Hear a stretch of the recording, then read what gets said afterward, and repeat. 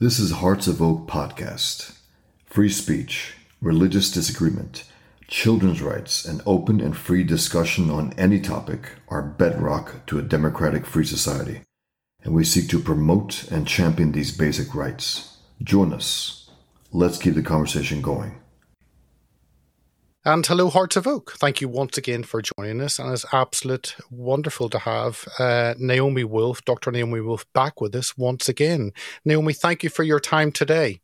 Thank you so much for having me on again. I really appreciate it. Not at all. It's wonderful having you. And if people don't know already how to follow you, at Naomi R. Wolf, down at the bottom on Getter, dailyclout.io. And Twitter, actually. I saw you've been let back and you're still looking at, but no apology for the restriction of information and the harm it's done. So, yeah, what are your thoughts on that?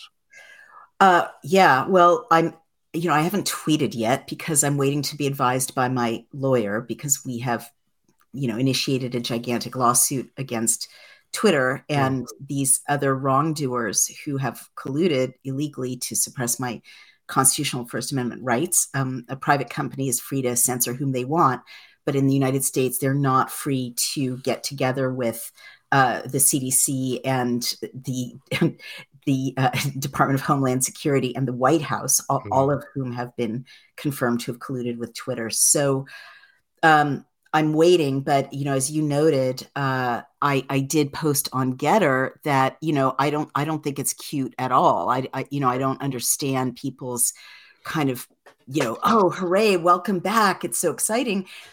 These people, we shouldn't have ever let them become our town square. Yeah. We shouldn't have ever given up the way human beings communicate with each other.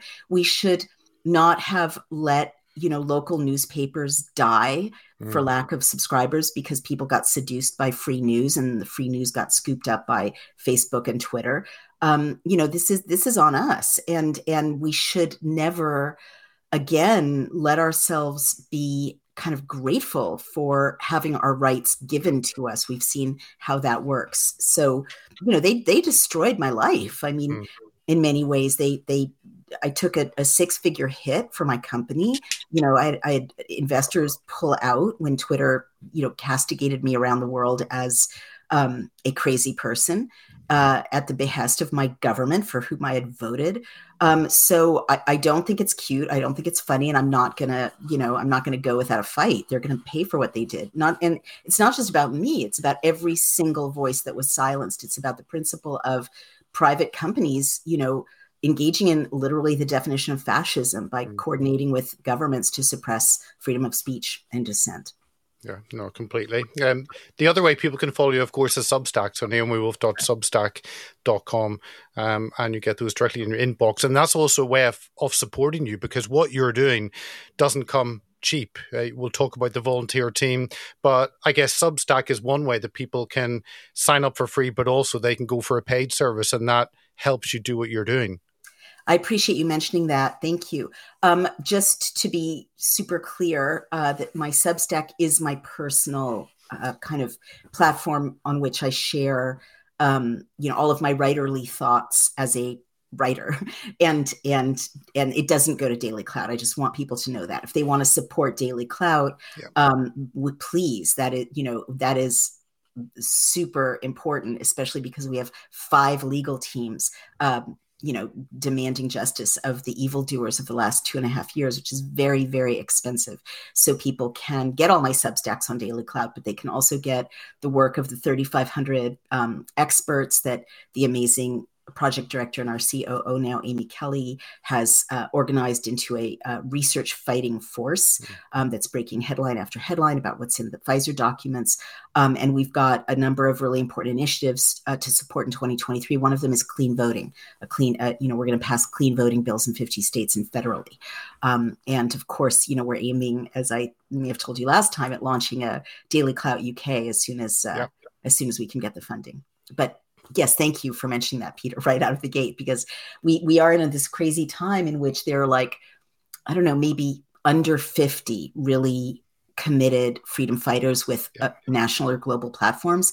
And so many people are grateful to all of us, but not as many people actually realize we have to pay the bills, we have to pay hosting, we have to pay for equipment, production costs, editors, videographers, and all that support counts. And to your organization as well. I hope everyone's sending Christmas gifts and Hanukkah gifts to Heart of Oak, because that's really important to you. Thank you. And of course, this time of year, Christmas time, is time for gifts. And I think the first time you were on, we looked at your book, The Body of Others, and that is available. If it's too late to get a hardback, I know it's available on ebook and downloadable as an audiobook. What's the deal with that being available? Obviously, I'm here in the UK. It's probably not a book which you would find in your local bookshop. What's the deal over in the US? Has that been restricted at all? Is it simply available online from your website and from Amazon? What's the situation? Yeah, well, Amazon, thanks for asking. Amazon did play a lot of silly games in trying to restrict access. Amazon is one of the bad guys in The Bodies of Others, so that wasn't surprising. That seems to have calmed down, but you're quite right that, all of my books, I've been doing this for 35 years, right? I've written 7 bestsellers, and most of them have been bestsellers in Britain. Yeah. And I've long-standing ties with the UK. I lived in the UK for many years. I lived in Scotland for many years. Oxford.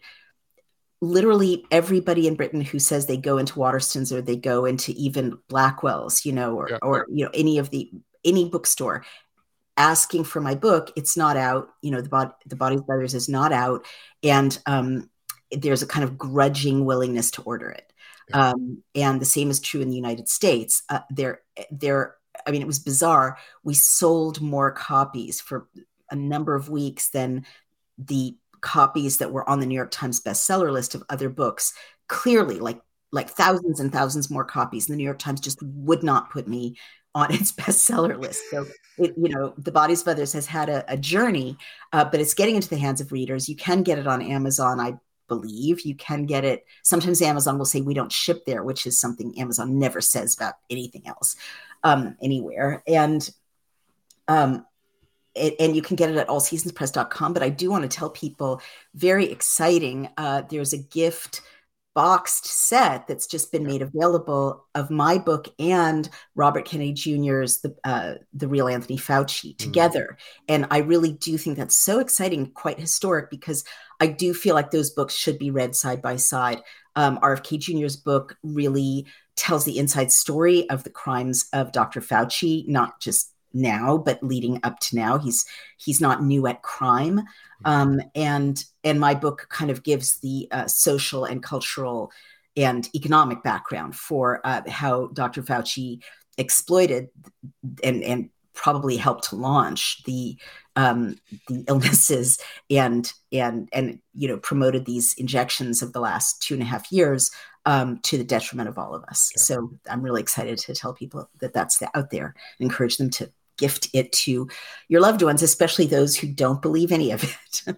No, it is a perfect Christmas present. It is a perfect to give to people. And that box says available on dailyclout.io. It's just there on the left-hand side. People can click on it and order it. Now, Naomi, you've founded Daily Clout back in 2016, and this year, 2022, you've done an overview of what it's been like, and the 3 areas you kind of focused on in it were what legal webinars to help citizens fight back against officials and employers, 5 freedoms draft legislation to protect freedoms, and Pfizer vaccine trial research. Now, certainly for me personally, it's the Pfizer vaccine trial research that I know much more about. Tell us about the legal webinars, because many people have found themselves in problems, certainly at the workplace and in different areas with officials, with the tyranny we've all faced. So tell us about those webinars and how they can assist the public. Sure. Just a note, I co-founded it with a co-founder named Lisa Thomas, but I am the CEO and president, and so thank you for that summary of our huge milestones in 2022. Again, with everyone's support, we could not have done it without the support of your audience and others. So the legal webinars are really an incredible model. They're most of them have been with this lawyer in Buffalo, New York, named James Ostrowski. And he is a fierce freedom fighter, but he's also very, very good at explaining legal processes to people. A huge part of our mission in our kind of core deliverable is that we, aim to demystify legislation. We aim to make democracy more usable by absolutely anyone, to disintermediate the experts who are trying to shut people out of the process. And so it's definitely on mission for us, on brand, to have a wonderful lawyer explaining to people, saving them thousands of dollars, how they can file their own lawsuits, civil suits, and also file criminal charges. So he did 2 really powerful webinars, one in which he explained to people who were very upset about, at that point, masking children in schools and injecting children and teens with mRNA injections in schools without parental consent.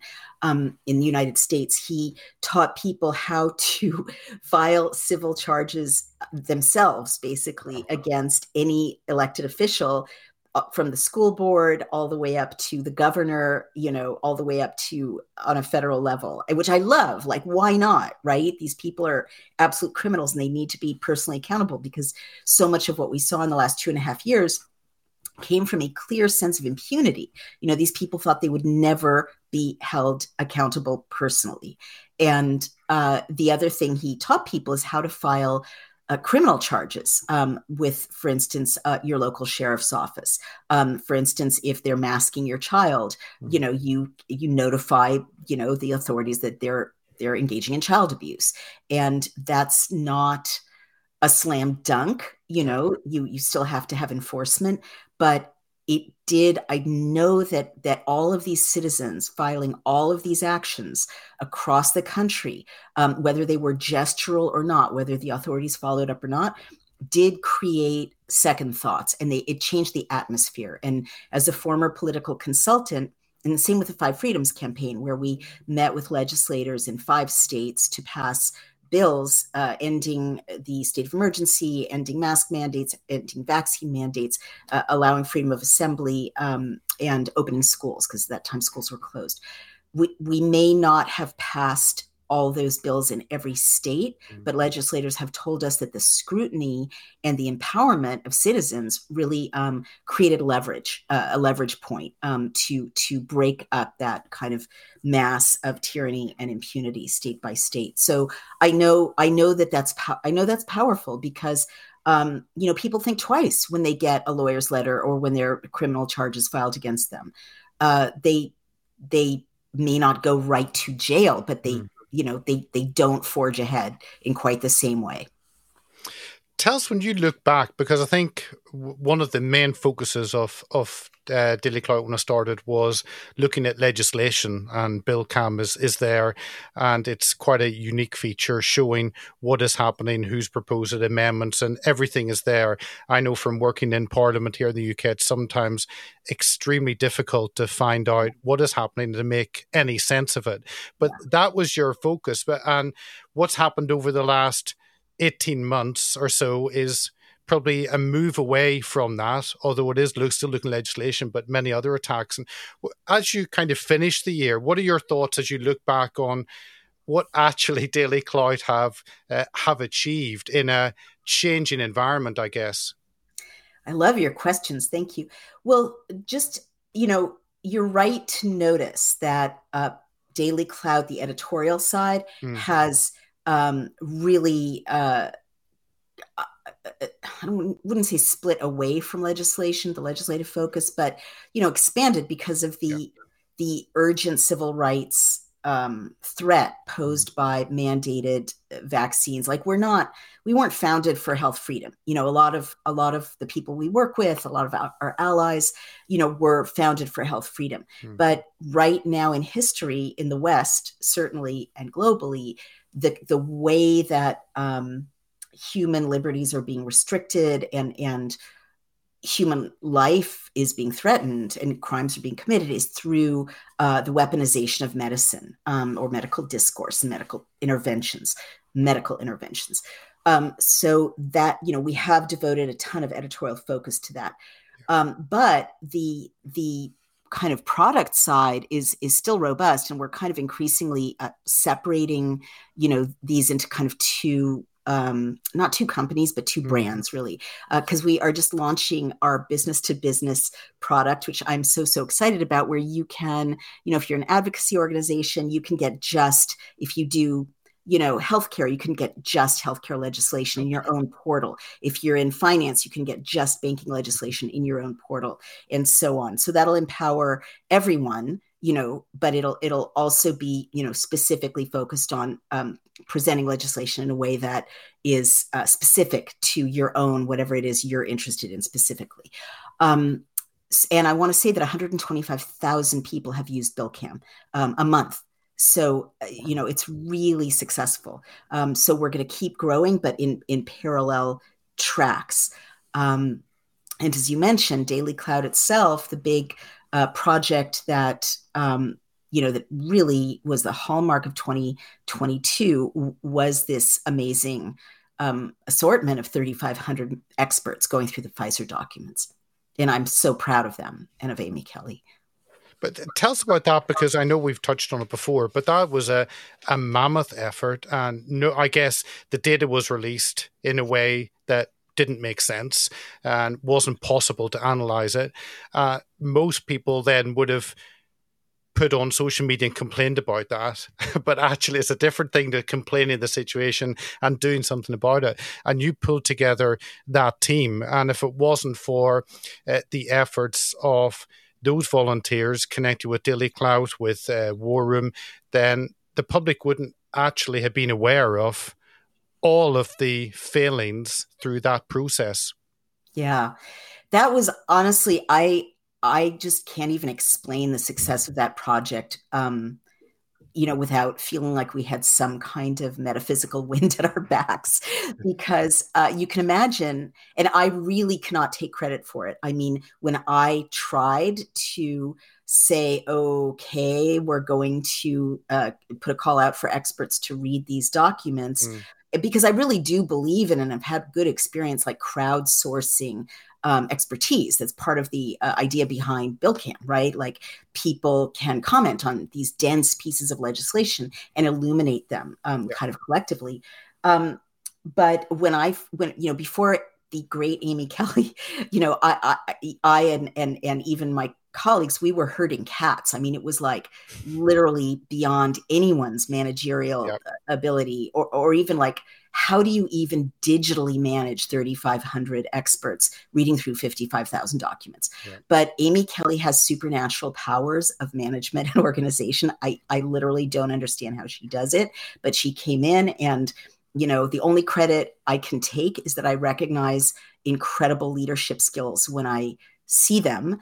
And she did us the honor of becoming our project manager and now our COO, as well as our project manager. And she just magically organized these 3,500 experts in medicine and science, biostatisticians, medical fraud investigators, data analysts, lab clinicians, physicians, nurses, into 6 teams. And then there's kind of an expert group reviewing the work of each of the 6 teams. And then it goes through a checking process with a meta team. And then it goes through editorials, so that we take, and this is the only other little piece I can take credit for.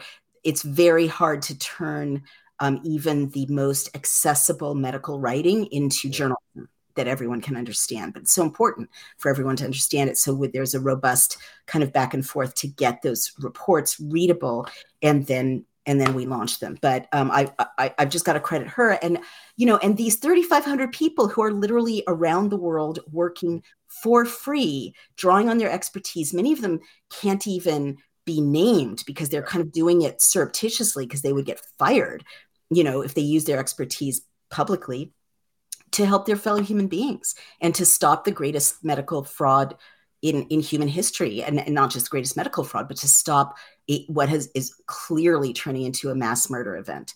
So I just like, it's so beautiful that these 3,500 nameless souls, labor and and serve, humanity in this way. And we also have these 250 volunteer lawyers, many of whom have now started to write letters to attorneys general across the United States, warning them of reckless endangerment, of fraud, of misleading advertising, various crimes that Pfizer is committing specifically.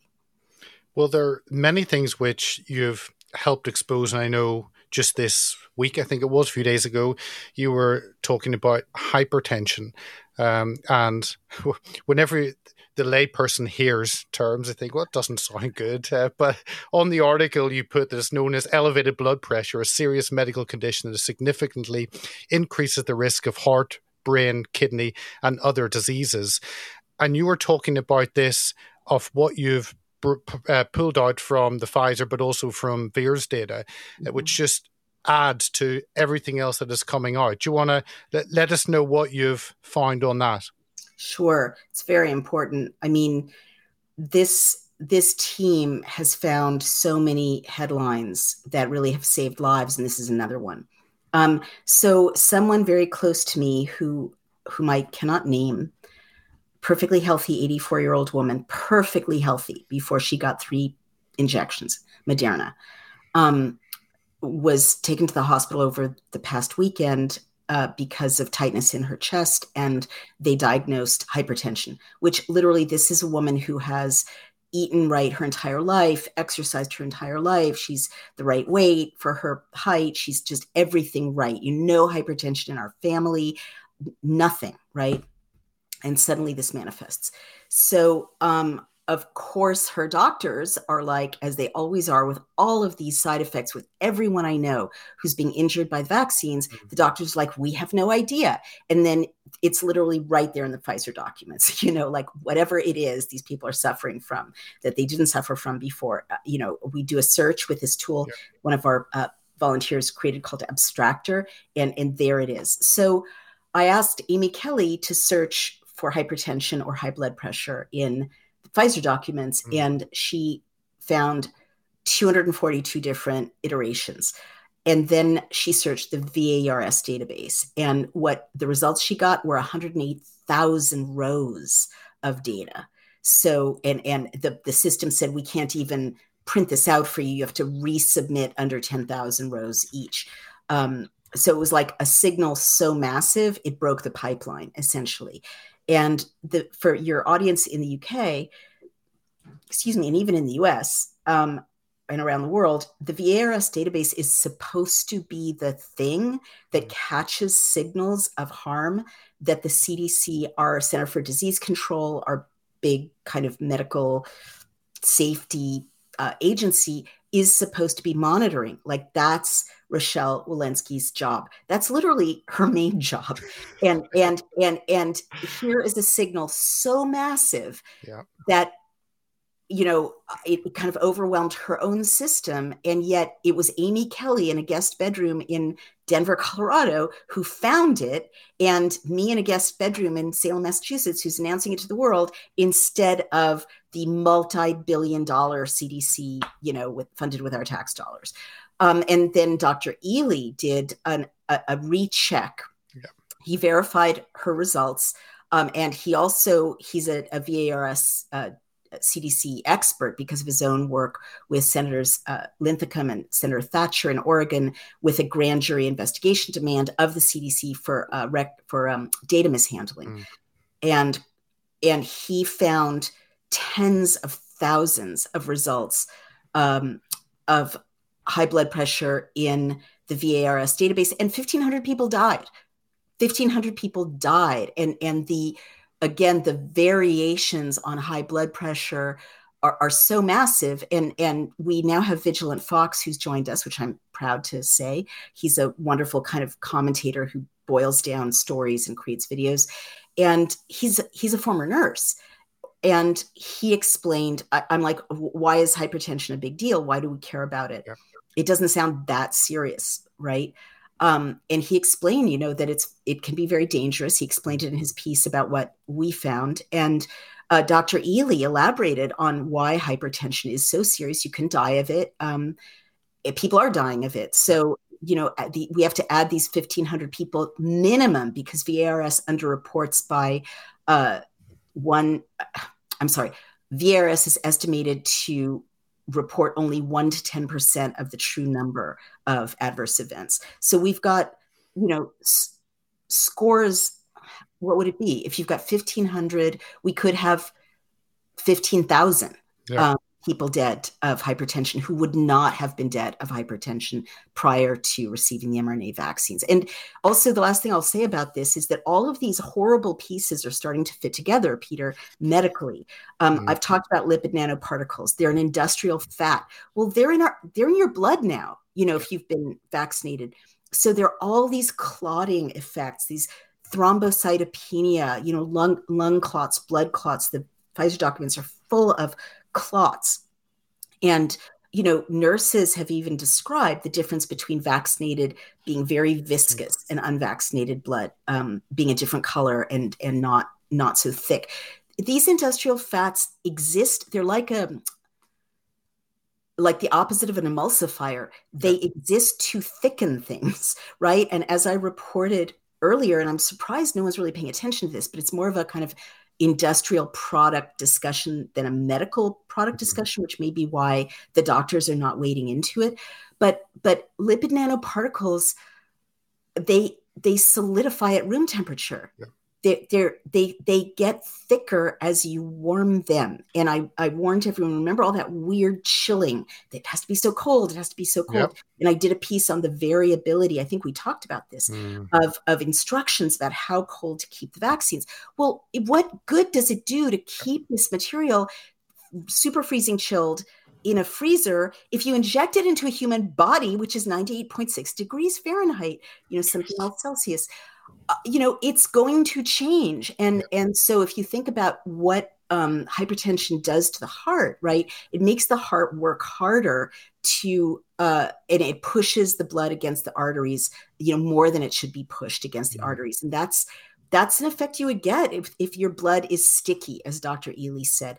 And he actually has a different mechanism for what causes the sticky blood and explained that in more detail. But, there could be multiple factors, ruining people's blood basically in circulation. And I'm just heartsick about this. And I hope millions of people watch this interview, because right now, pretty much nobody knows outside you, me, and the War Room posse and whoever's reading, our Substacks about this, that this is happening. That's a side effect. Well, one of the things that really has worried me is the whole issue of blood transfusion. And I know there have been one case in New Zealand with parents losing access to their child because they wanted the child to have a transfusion with unvaccinated blood.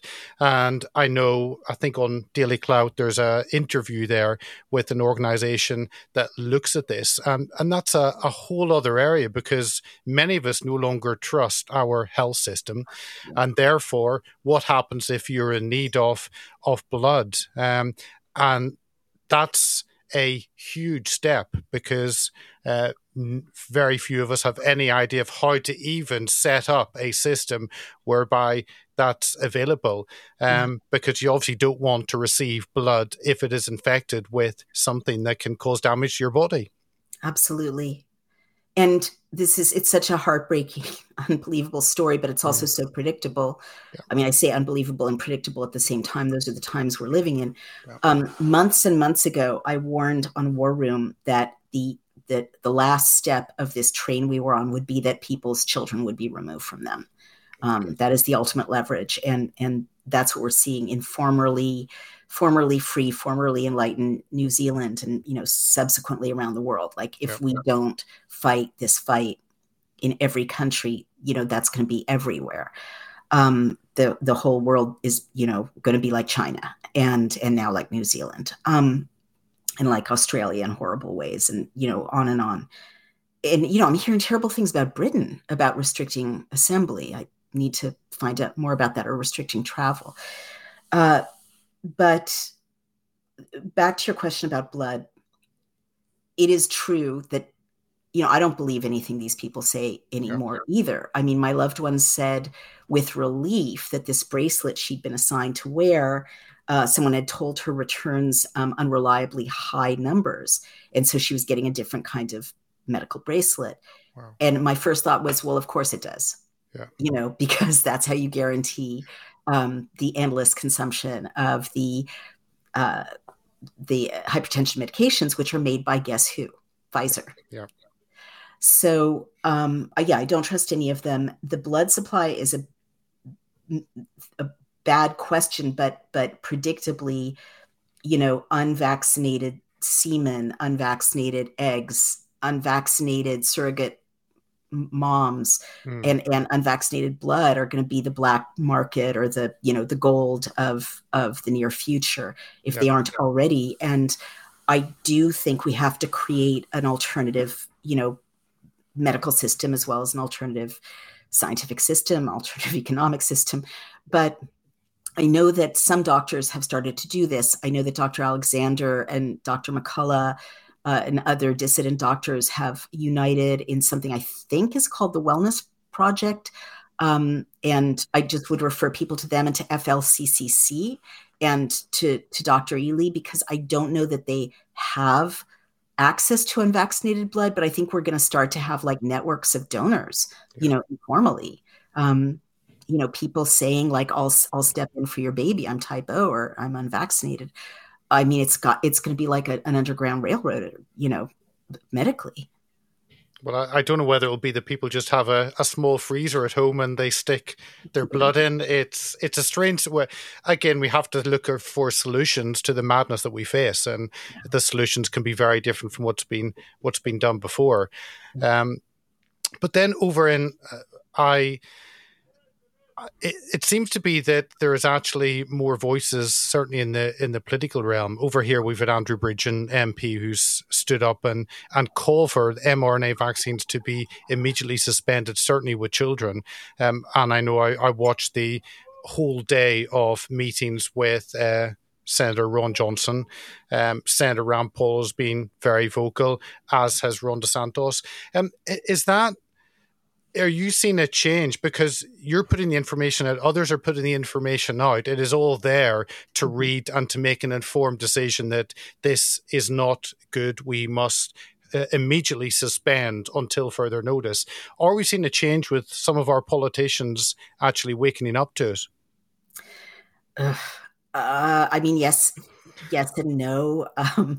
I think it's huge that you had a parliamentarian call for this, and culturally, when a taboo is broken, that has a big impact, even if you don't get immediate colleagues rushing to stand next to him or immediate positive press coverage.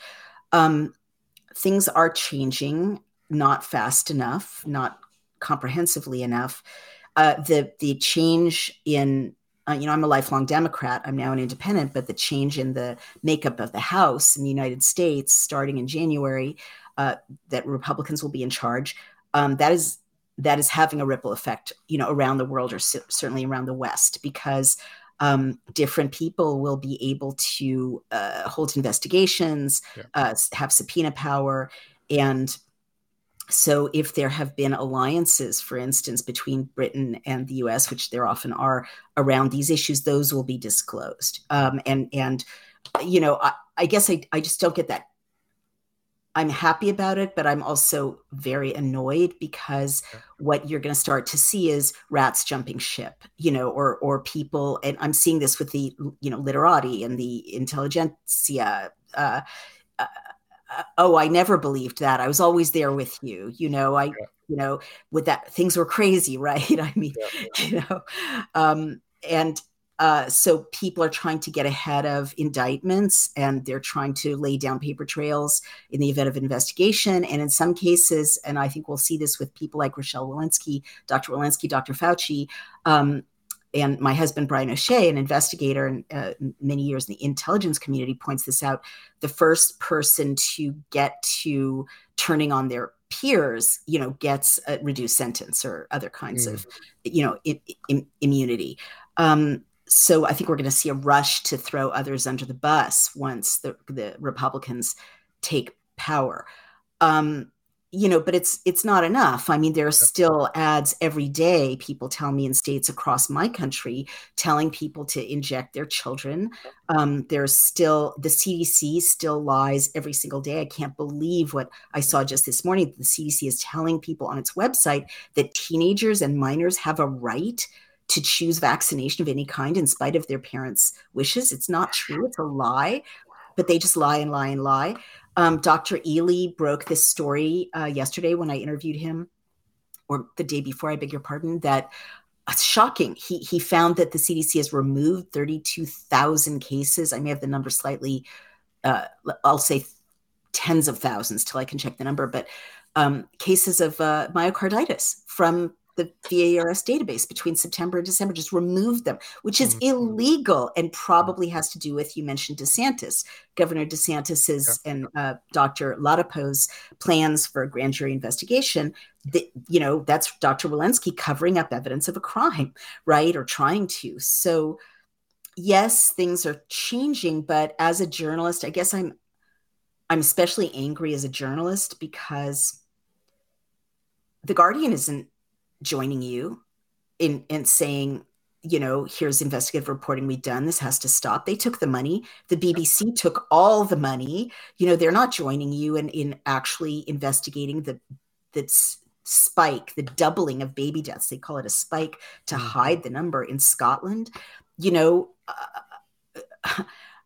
I mean, so many things are not happening with the news media because of the pipeline of money and because of their own complicity. They committed crimes too. They took the money and they have blood on their hands and people died. And I don't know how that will play out in terms of litigation. But I know that when this worm actually turns and the bodies have been duly counted, and that the disabilities and every country now is showing a signal of dramatic 13% rise in Australia above the norm for deaths, unexplained deaths, 20%, I believe, in Germany, and the unborn babies, the drop in babies that Igor Chudin documented, an average of 20%, I believe, worldwide in the databases he's looked at.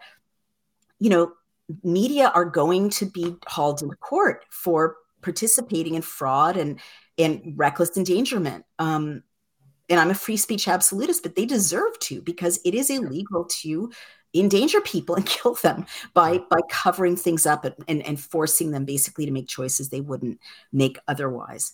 So it's going to be a bloodbath. And how do you think that? Because one of the headlines from Senator Ron Johnson's hearings was, and I think you covered in Daily Cloud, analysis shows 26% worse mortality amongst mRNA vaccinated. So the information is out there. At some point, people have to be held to account. And often in the UK, being held to account means actually promoted or given a better job somewhere. That's how you're held to account. Heads do not roll. And I'm guessing at some point, those in charge in the CDC, in the pharma industry, need to be penalized, be punished for what's happened. And is that private prosecutions? Is that state by state? Is the whole DeSantis being vocal? Is that a breakthrough in that area? Well, DeSantis being, more than vocal, he's calling for, a grand jury investigation, and that's serious. And he's the first governor to do that. And I know that his popularity is off the charts. So punishment for COVID crimes is going to play very, very well in many parts of our country, and probably in yours as well, because the truth has a way of coming out. And I in spite of Britain being in a more kind of opaque information bubble than the US, from what I can see, there are people like you and people like Mark Steyn and, a few other truth tellers, and people aren't stupid. They look around and look at the symptoms that their loved ones experience, and they put pieces together over time. So yes, DeSantis's approach is important, again, culturally, by breaking that seal, not just saying, because what the evildoers want to do now is that Emily Oster piece. We didn't know the science was evolving. It's time for amnesty. Let's, make s'mores and sing Kumbaya. crazy, crazy times. And there's a reason there was a Nuremberg trial after World War II. There's a reason that the Nazi doctors were hanged. Yeah. And along with the Nazi doctors, people in journalism who promoted Nazi policies were also punished criminally. And that has to happen, right? If that hadn't happened, Nazism would have reared its ugly head much earlier. But how can I put it? I think that there's a risk that the move on forces will prevail unless we are very assertive and strategic and organized. And here's one reason why. Even though the Republicans are in power in the U.S., Bill and Melinda Gates are, still out there, pouring money into every news outlet, filling the coffers of left and right. And the same pharma money goes to your country, and the same big tech money goes, to distort your media and your social discourse. And the other thing is that I just have to be honest, we've fought really hard in the United States to get some of our democracy back, like really hard grassroots, moms organizing, people doing audits, people kind of educating themselves through, entities like BillCam. What does the law really say? How do I talk to my, showing up in Albany, showing up at their state houses. Yeah. In Britain, I'm sorry to say this, I love Britain dearly. You're in a post-democratic situation now. I mean, I created BillCam partly because I did an informal poll of people around me in Oxford in a pub like 5 years ago and said, do you know how to lobby your member of parliament? And do you know how to, and this was when Britain was still part of the European Union, do you know how to, lobby your MEP? And nobody knew. And there's no disrespect to the British. Your system has deliberately been made one of the greatest democracy, the original democracy in the world. The process of, as you know, from having worked in Parliament, the lobbying of your representative process is so opaque and mysterious that people have been completely disempowered. And the last thing I'll say, and then I will really stop, is part of why we're so eager to launch Daily Clout and BillCam UK is that part of the reason I designed it the way I did is from having looked at parliament.uk and in your legislative database, it is literally impossible to find out what the laws are.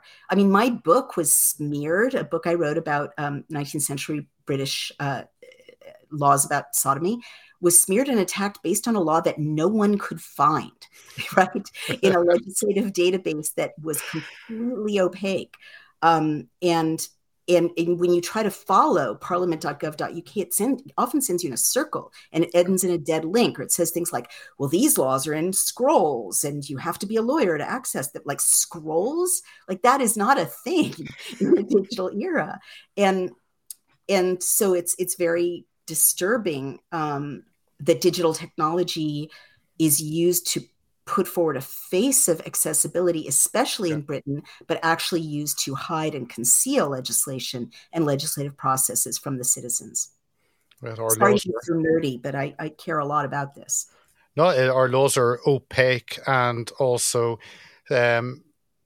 can be read in so many different ways, and that's the problem. And then the courts spend their time trying to make sense of bad legislation, which keeps getting different amendments put on it. But I want to finish off just about, you said about Bill and Melinda Gates are still around, you talked about the money going into institutions, and one of those institutions is Yale University. Yeah. And you put up a number of things. Obviously, you were at Yale, which I think said the third oldest university in the States. Then look back, and Oxford was there 300 years before. So, but we'll not even get into that. You guys win.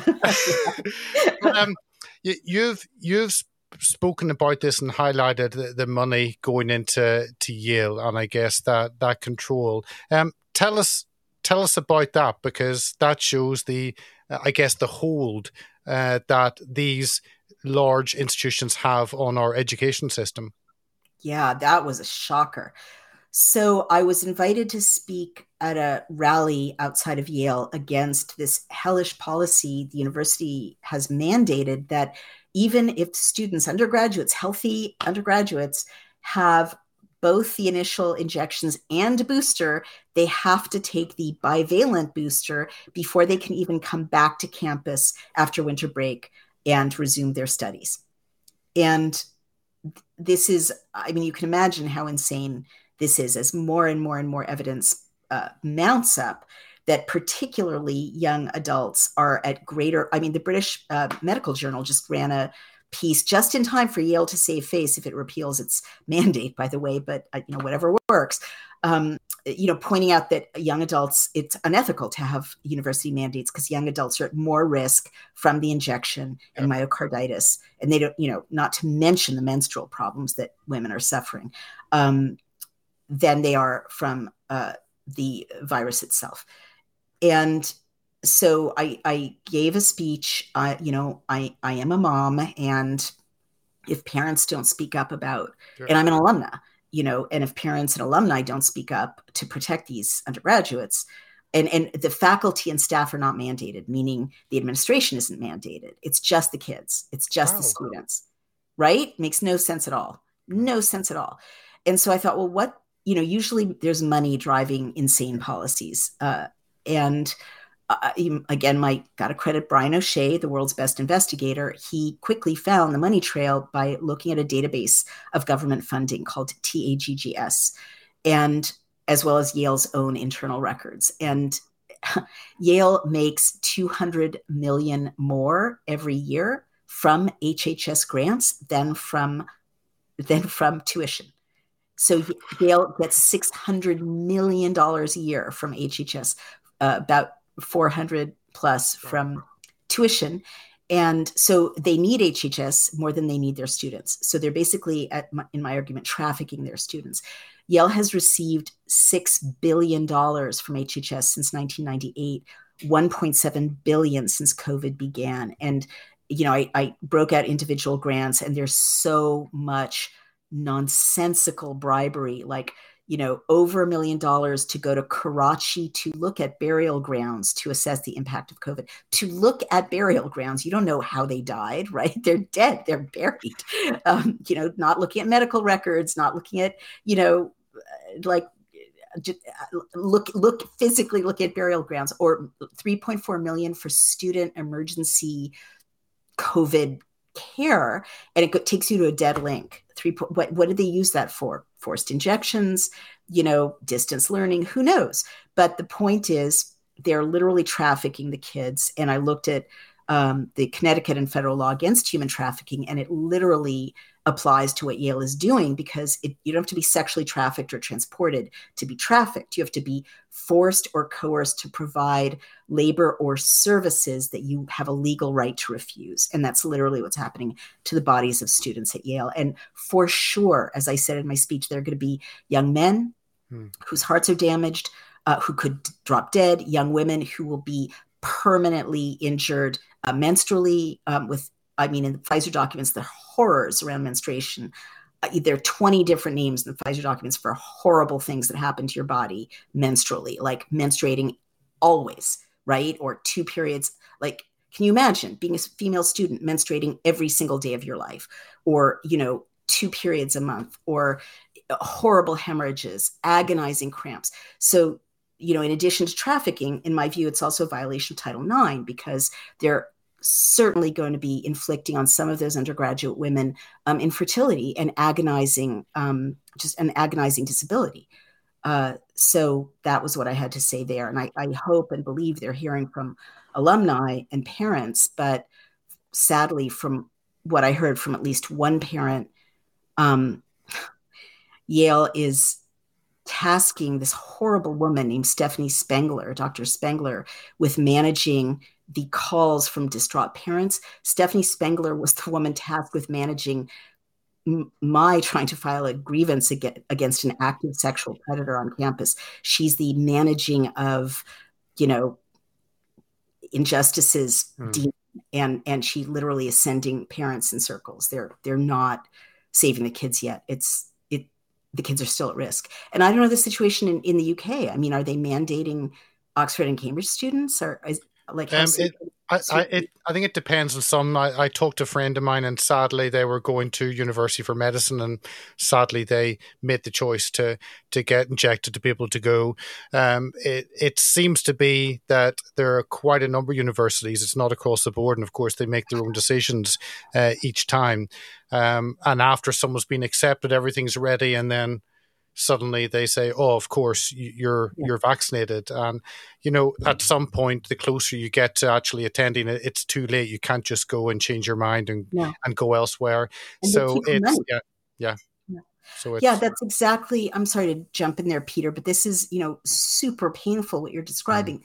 This young woman, Phoebe Liu, is a University of Connecticut student. She's like 19 or 20.